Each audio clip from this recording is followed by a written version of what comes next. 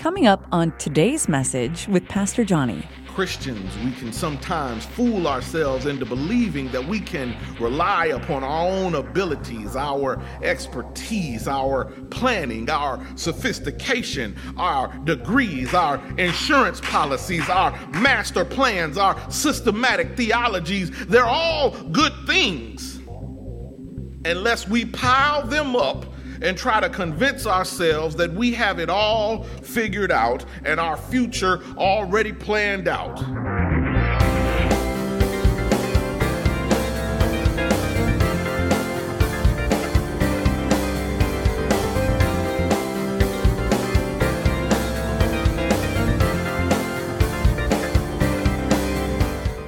Amen. Let's get into the word today. Turn with me, if you will, to 1 Corinthians, the first chapter. I'm going to be reading from the 18th verse to the 25th verse. Again, that is 1 Corinthians chapter 1 in the New Testament, verses 18 through 25. Matthew, Mark, Luke, John, Acts, Romans, then 1 Corinthians. I'm reading from the New King James Version. Hear ye the word of the Lord. Let's see what it has to say for us today. For the message of the cross is foolishness to those who are perishing, but to us who are being saved, it is the power of God.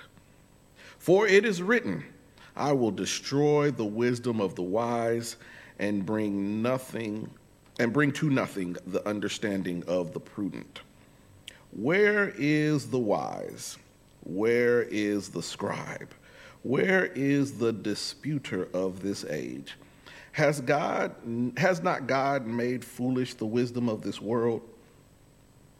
For since in the wisdom of God, the world through wisdom did not know God, it pleased God through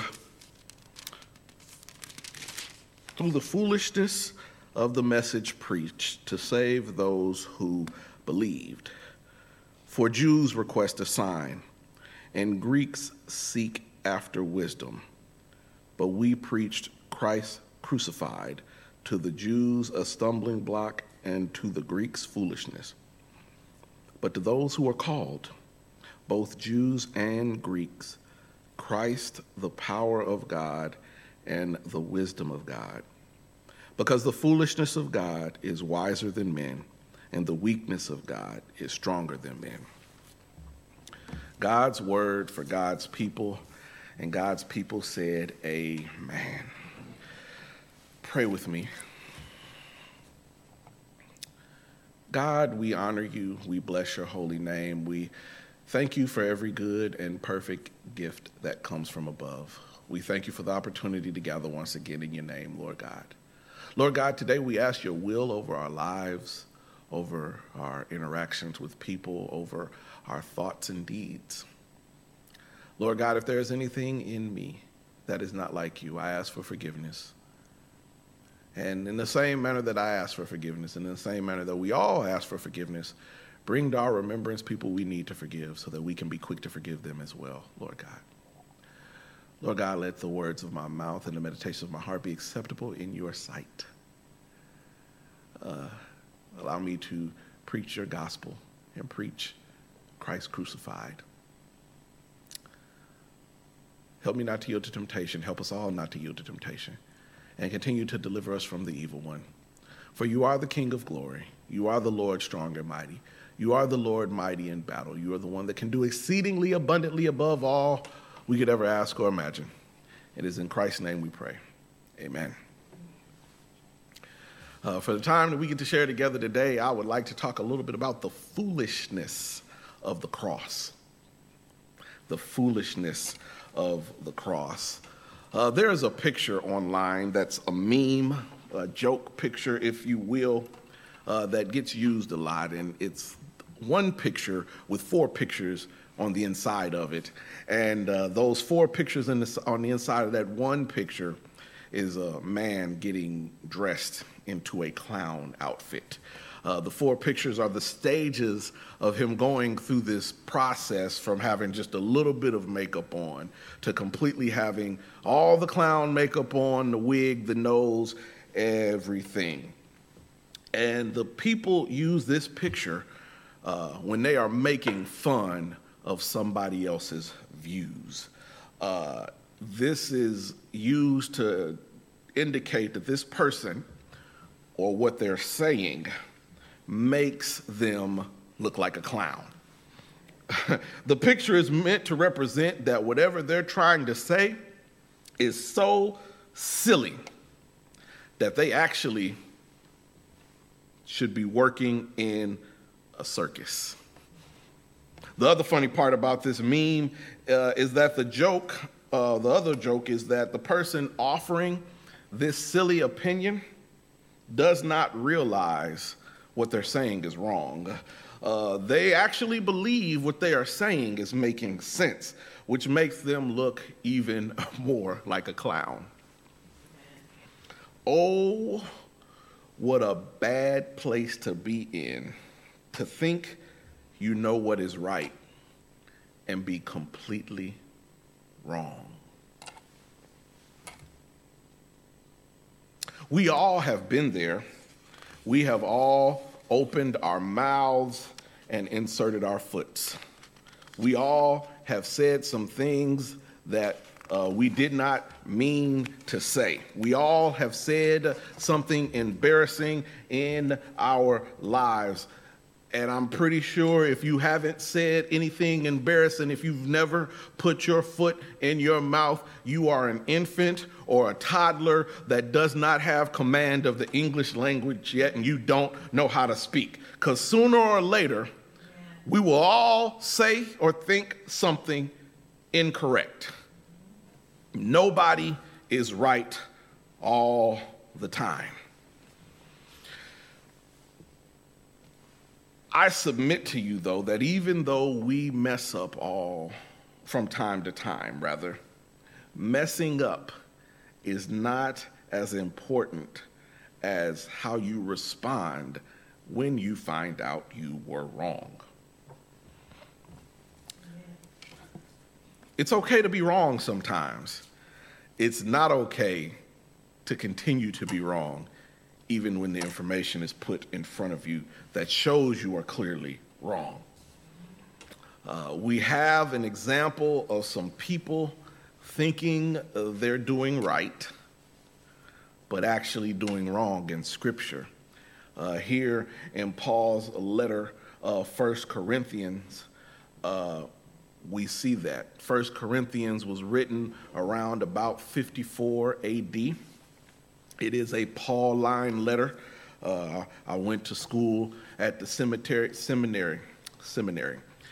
to learn these things, and one of those $5 words I learned was a Pauline letter, and that meant that was a letter that they know for sure, without a shadow of a doubt, that Paul wrote it. There are some books of the gospel, of the Bible rather, that are what we call Deutero-Pauline letters, which means we think maybe one of Paul's students wrote it, or somebody wrote it on behalf of Paul. But this is a Pauline letter. There is no doubt Paul wrote this one. Something else of note about 1 Corinthians is that scholars believe 1 Corinthians is actually 2 Corinthians. They believe that there is evidence that this is Paul's second letter to the church, and that the letter, that the book of the Bible that we call 2 Corinthians, they think is actually the fourth letter. This letter, 1 Corinthians, comes about 10 years after the area of Corinth was established as a Roman colony. The oppressors had just taken over this area and got it fully colonized. But in 1 Corinthians, we learn that Paul had to let the people of Corinth know that they had gotten the wrong idea about some issues. You see, Paul actually went out into the world and did not stay at home. He went out to help spread the gospel of Christ Jesus and started churches, and he'd start the church, get them running, and then he'd leave to go start a church somewhere else. That's why he's called an Apostle Paul, because he was setting order and getting out and spreading the gospel where he could. However, when he would set these churches up, he would leave and he would hear later on that there were some things going on at the church, because church folk do church folk things, and he'd have to write a letter back to explain things, to clarify to them. And so Paul has spent some time with the people of Corinth, at the church of Corinth, taught them, and then he left. Corinth was a metropolitan city by the harbor with a diverse population. Corinth had two types of people there. There were those who were recently freed slaves, and then there were those who were wealthy and making money off of the enterprise going on in Corinth, because it was a harbor town. So there were entrepreneurs and people who had just got their freedom all coming together in this city. And while there was a diverse background in Corinth, they all had some similarities. No matter where they were in life, no matter what kind of social status they had, economic status, education, freedom, the people of Corinth all thought when they got to Corinth, they could do whatever they wanted. In other words, the people of Corinth wanted to have their freedom and act however they felt. And because the people of Corinth had their freedom, and there was a church in Corinth made up of people from Corinth, they wanted to act however they felt as well. Everybody was overly concerned about my freedoms. And the church had become divided when Paul wrote this letter. There were already churches being divided during the time of starting the church, because there were those who followed Jesus that were born Jewish. And they were following Jesus, and they thought that they were of a different status. They thought that they had a little more on them than those Gentiles who weren't born Jewish but continued to believe in Jesus. But not only now have we gotten past the Jew and the Greek division, but they had started to divide based on who they followed. Verse 12 says that people were saying, I follow Apollos, or I follow Paul, or I follow Cephas, or I follow Christ. These people were going around creating divisions within divisions. There already wasn't that many Christians around at the time to begin with, and they were already under some government rule, but this kind of behavior was going on, and the church folk were in a Roman colony following a man who got murdered like a common criminal because they thought he was trying to overthrow the government. Jesus is who I'm talking about right now. They were scared. The Roman government was scared of Jesus, so they killed him on a cross. And here come these people that have now all sprung up trying to follow this man. And while they're trying to do all this and everything is going on the outside, worldwide oppression, worldwide struggle, the church folk are coming together but still find a reason to fight with one another. This kind of behavior hurt the church. And not only did it hurt the church, it made the church look strange to the rest of the world. They were already not fitting in because they weren't following some of the Roman and Greek gods around, and people who believed in Christ and followed God, the Most High, during that time were treated like atheists. So it was already unpopular to be a Christian. And Jesus, we take this thing, and somebody who the Roman government was worried would overthrow has groups of people setting up. We have to step back sometimes and look at how our faith looks to others.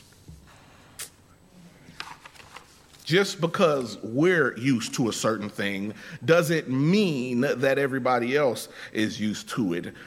The things that we think are important, the things that we think are wise, they're not as valuable as we think. The cross is scandalous. Our King of Kings, our Lord of Lords, was executed like a common criminal. And we use the very symbol, we use the symbol of the executioner's tool to represent our faith. We put it on our buildings. We put it on our clothes. We put it on our jewelry. We sing songs about it. The cross will always represent the love God shared for me, or so I'll cherish that old rugged cross. We use the symbolism in conversation when somebody's going through something rough. Everybody has their own cross to bear. But the modern day equivalent to caring about the cross like that would be for us to walk around with maybe an electric chair on our shirt, or some lethal injection needles on our jewelry, or we put up a gas chamber on our signs. That's strange to people on the outside. That looks foolish to people on the outside.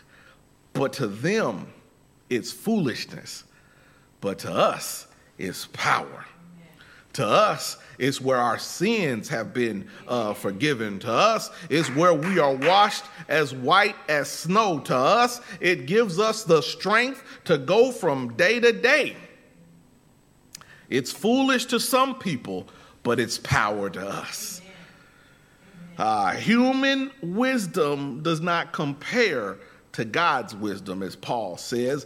Matter of fact, it is so far apart that God's so-called foolishness would be better than the best of human wisdom. God works in our powerlessness. What we think is wise is foolish. The things that we care about don't matter when it comes to God.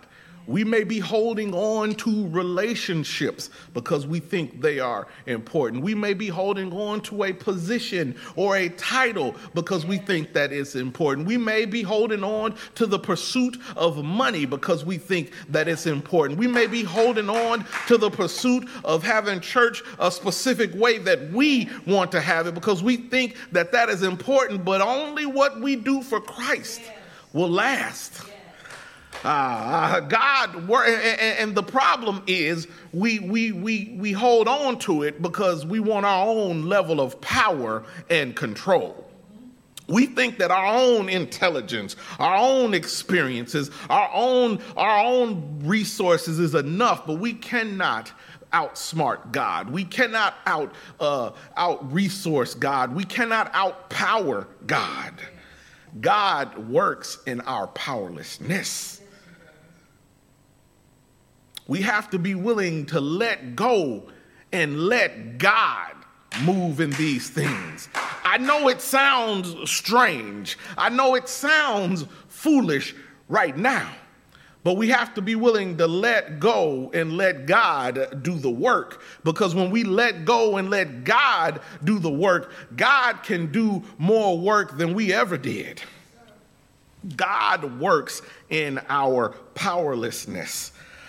Paul understands that. That's why Paul, even though he is responsible for sharing Jesus further than the 12 disciples did, he planted more churches. He spread out the gospel, and his letters to those churches became most of what we call the New Testament.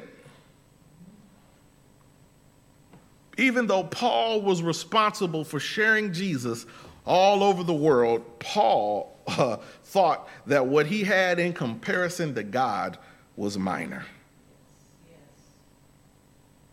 with the help and the power of God. He thought that he was uneloquent, and he was not eloquent, and he was a terrible speaker. But with the help and the power of God, many lives are changed.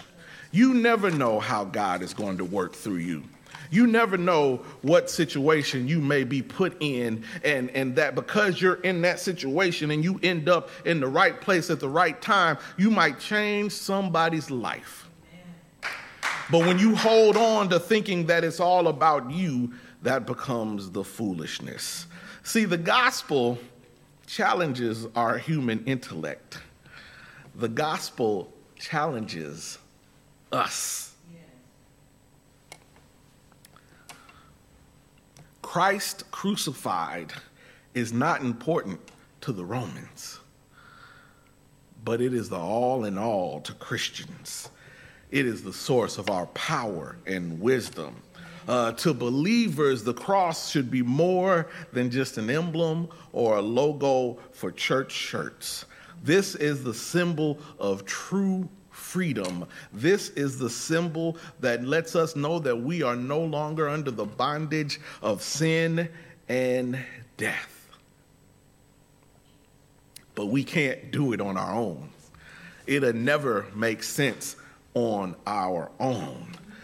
Though we should know better, Christians, we can sometimes fool ourselves into believing that we can rely upon our own abilities, our expertise, our planning, our sophistication, our degrees, our insurance policies, our master plans, our systematic theologies. They're all good things unless we pile them up and try to convince ourselves that we have it all figured out and our future already planned out. In the shadow of the cross, that wisdom and thinly veiled attempts at control are all foolish.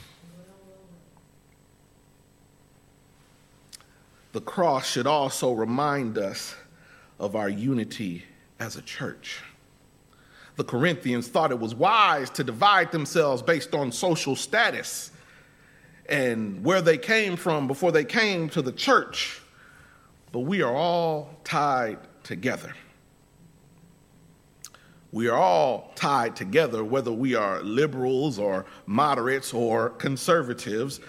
We are all tied together and united under the cross. Our community of faith is formed around what seems to be utter foolishness. We take an instrument of torture and death and use it for salvation for the universe and all creation. We also think it's foolish. The other foolish thing that we think about is that the battle is still going on. It's foolish because the battle is already won.